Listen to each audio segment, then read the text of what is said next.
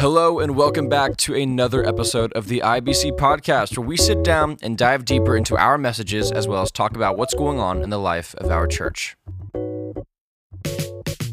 Welcome back, everyone, to the number one podcast on Spotify, Apple Music, LimeWire, the IBC podcast.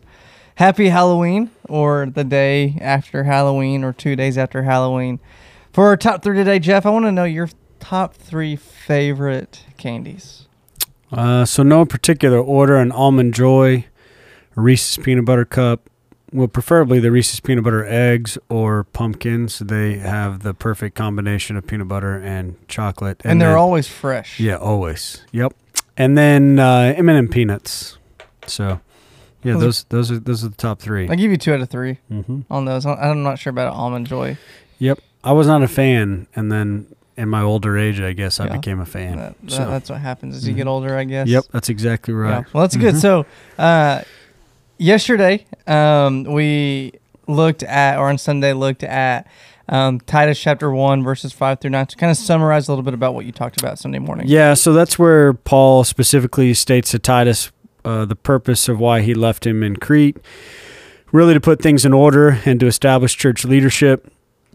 And so he instructed him to appoint elders in every town. And so Titus was to move from town to town and identify leaders who would serve in the role of elder and overseer. And he gave qualifications. We summarized them into 3 categories: that an elder is to be above reproach, live above reproach, is to lead his family well, and then to hold fast to Scripture, being able to teach sound doctrine and rebuke error. So that's kind of the summary of the message. That's good. So one thing that I'm thinking, and I thought about this, I mean, maybe even before you even started preaching, I was like, I've got to ask this question.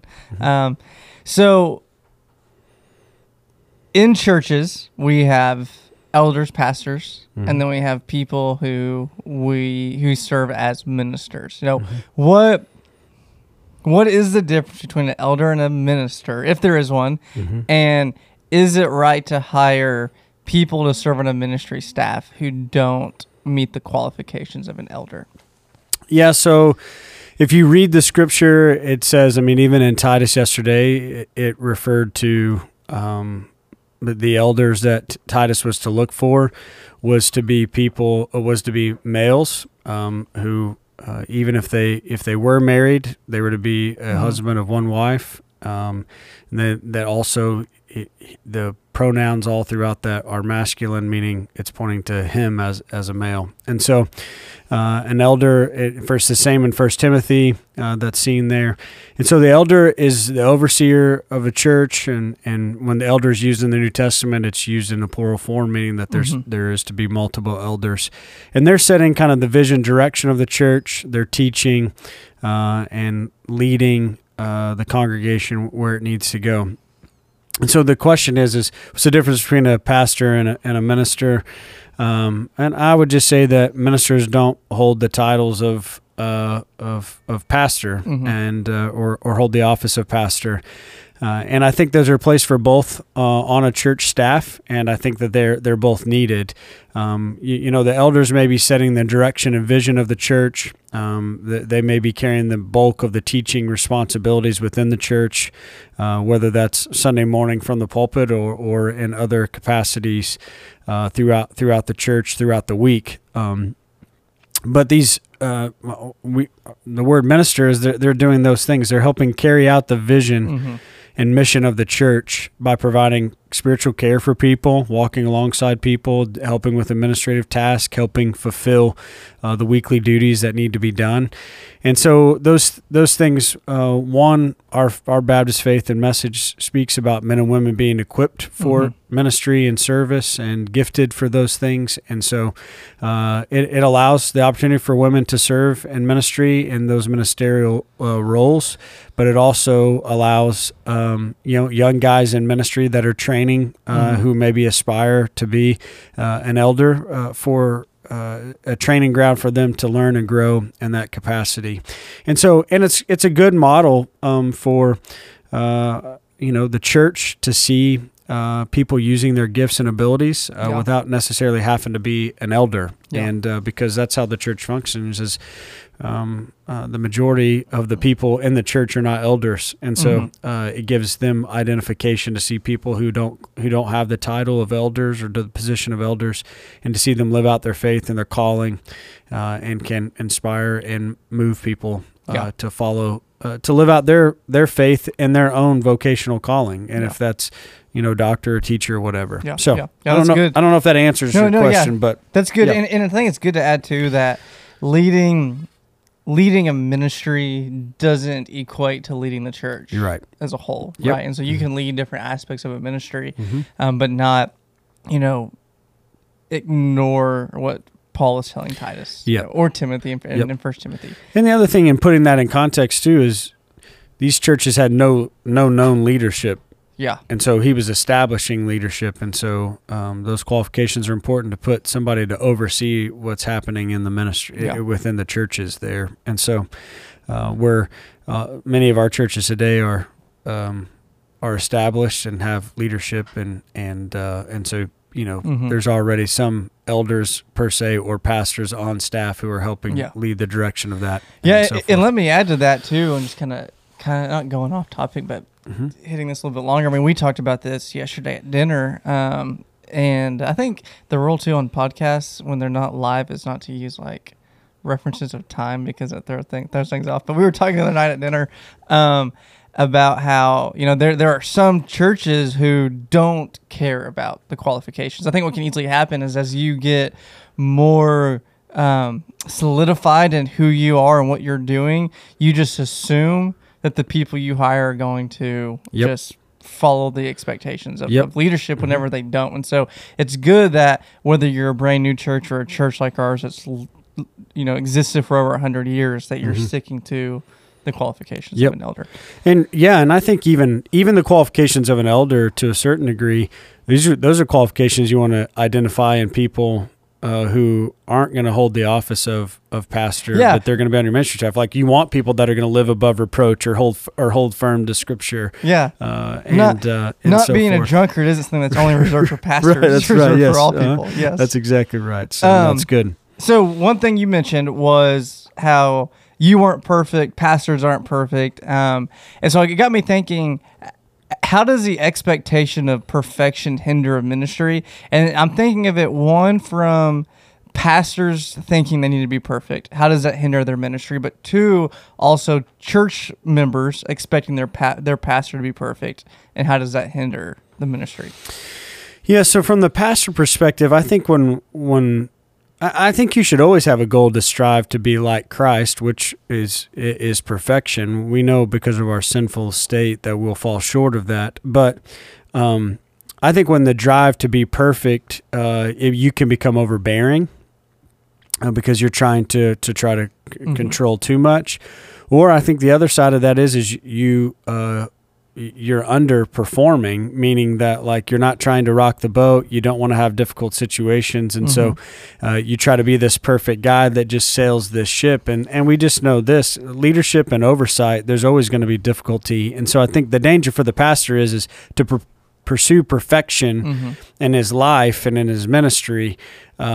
If that becomes the goal in the end, he's either going to over shepherd or he's going to under shepherd, and both of those become problematic.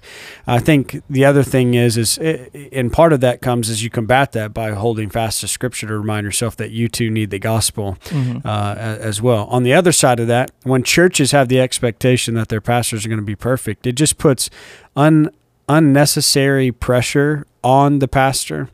That he begins to do things out of pleasing people rather than pleasing the Lord because of that pressure. And the pastor is one of the few places, maybe coaches and maybe a few other professions, where people have unrealistic expectations upon them because they're in front of them every week or leading, and it's just kind of like if I was somebody else in the congregation, they wouldn't be having that. Now, that is also to say that there's a reason why there's qualifications for the leadership, that they have a standard to live by and that they'll be judged by. by the way they shepherded people. But I think the pastors already know that. Yeah. But when the church begins to cast those things on it, then it can really create a situation of more performance-based rather than advancing the gospel and carrying out God's mission. Yeah, So, that's good. One of my favorite pastoral books is The Imperfect Pastor by Zach Eswine. Not sure if you've read it, but one of his kind of taglines throughout the book, and he refers to like a bunch of different things, but just like to summarize it, he says that pastors don't need to repent for not knowing everything or being everywhere. They need to repent for trying to know everything and trying to be everywhere. Yep. And I think what too many pastors want to do and too many church members expect of their pastors is to be Jesus. And we just we can't be Jesus. No, right? Absolutely. Nope, so last thing is you spent some time talking about the unnecessary expectations that churches or even pastors can put on their kids. And so what happens to a pastor's family when a church puts unnecessary expectations on their kids? And what do those unnecessary expectations look like? Like how do I know I have this unnecessary expectation about your kids or someone else's kids?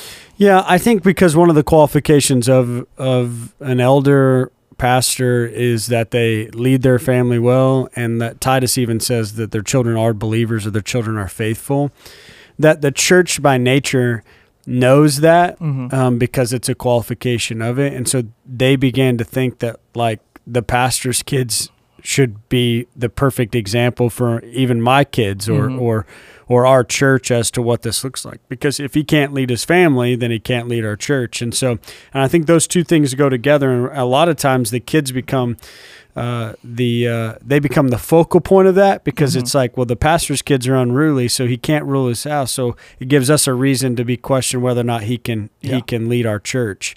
And so then therefore the children can't be children because they live under this in this fishbowl per se, where everybody can see what they're doing at all times.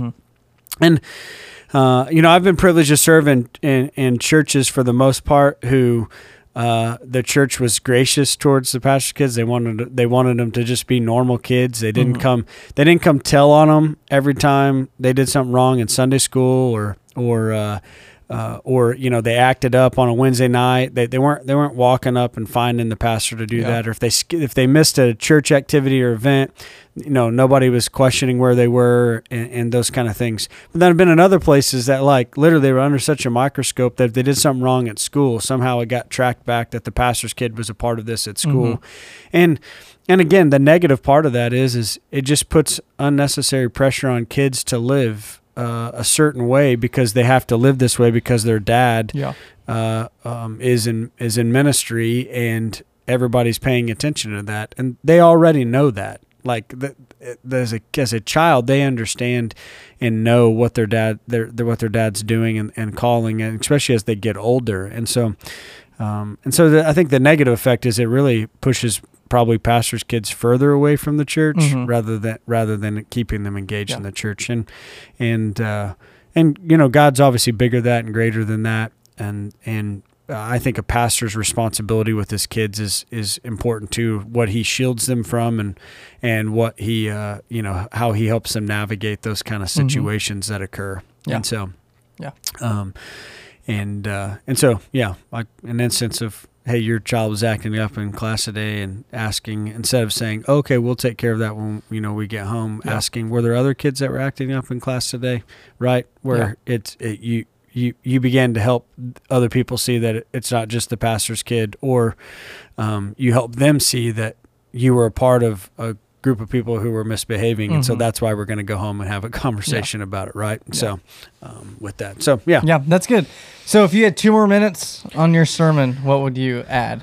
I probably would have spent more time maybe helping the church formulate kind of what to look for in leadership.